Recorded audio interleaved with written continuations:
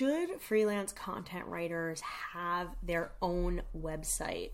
Well, let's clarify what I mean by having a website.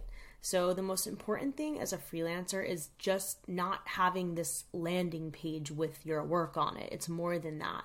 It's about owning your own website domain. And having your own website domain means that your URL will be yourwebsitename.com, meaning whatever the name of your website is, .com. Mine is christinegamoka.com. It's not christinegamoka.square.com or writer.wix.com, right? You have to own your domain, and today I'm going to tell you why. So having a website for content writers and copywriters, especially for freelancers, really is critical.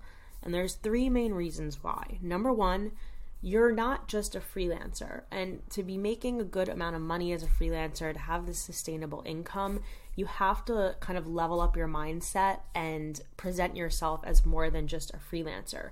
You want to be presenting yourself as a business partner for your clients, and businesses have websites. So number 2, it just allows you to present yourself professionally.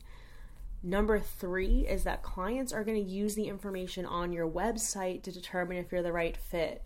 So you guys know I preach getting on LinkedIn and reaching out to clients, but the minute they see your LinkedIn profile, your cold pitch, they go right to your website. So whatever is on your website needs to be pretty compelling and it needs to do the job. I had never built a website before I became a freelancer, and it took me about a week to kind of get familiar with the website builder that I used.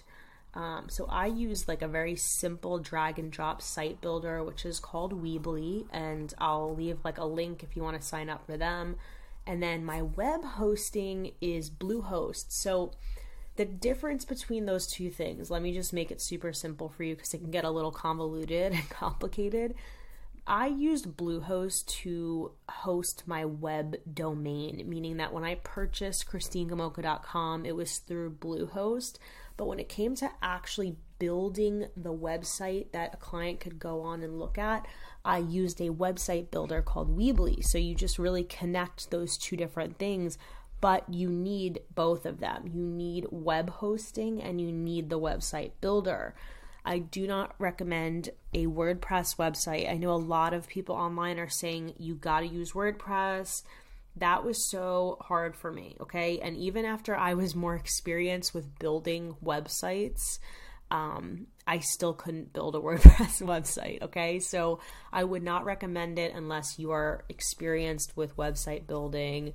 If you can build a WordPress website, God bless you. You're one of the lucky ones and you have an advantage. But the rest of us should be using very simple stuff like Square or Wix or Weebly. Now, here's the thing with websites that I want you to remember, because although it is super critical, do not let your website be the thing that slows you down when it comes to getting yourself up and running as a freelancer. Like, don't freak out because your website does not have to be amazing. It doesn't have to be impressive. You have to keep in mind that your client is hiring a writer, not a graphic designer. The main point of your website is just give this client an easy way to learn more about you. It's a place where they can easily see who you are, what you do, and of course, the work you've done. None of that requires anything beautiful. I do recommend that it's easy to navigate because you want them to be able to find the information quickly and determine that you're the right one, but you don't want to stress out about this because I've seen writers obsess about their website and it becomes a stumbling block and it just becomes that reason why they stop or they give up. And I definitely don't want that for you. So definitely just, if you know that you're not super techie, just understand your limitations. Hey, I'm not going to be someone who uses WordPress. Don't just assume that this is a problem with you. I could not figure out WordPress. Like, I gave up and searched for something easier, and that's how I found the drag and drop web builders like Wix and Square and Weebly.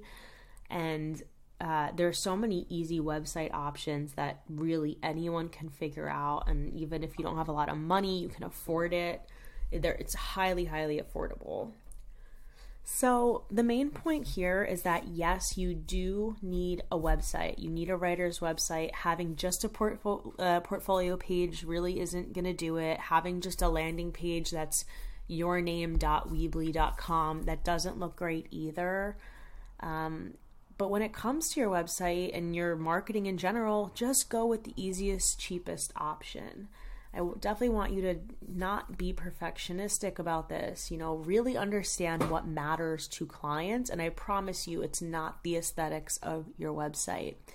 Guys, if you want a full breakdown of what needs to be on your copywriting website to effectively market yourself, I'm going to leave a link in the show notes to a blog post. It actually includes examples of effective copywriting websites so that you understand what needs to be on your copywriting website, and then you can see visual examples of other copywriters who are doing it right. So check out that blog post. You could also visit it at paidcopywriter.com/blog/copywriting website, but it's probably just easier to click the link. All right, guys, good luck on your freelance journey. I am so excited to come to you next week with another episode. Have a great day.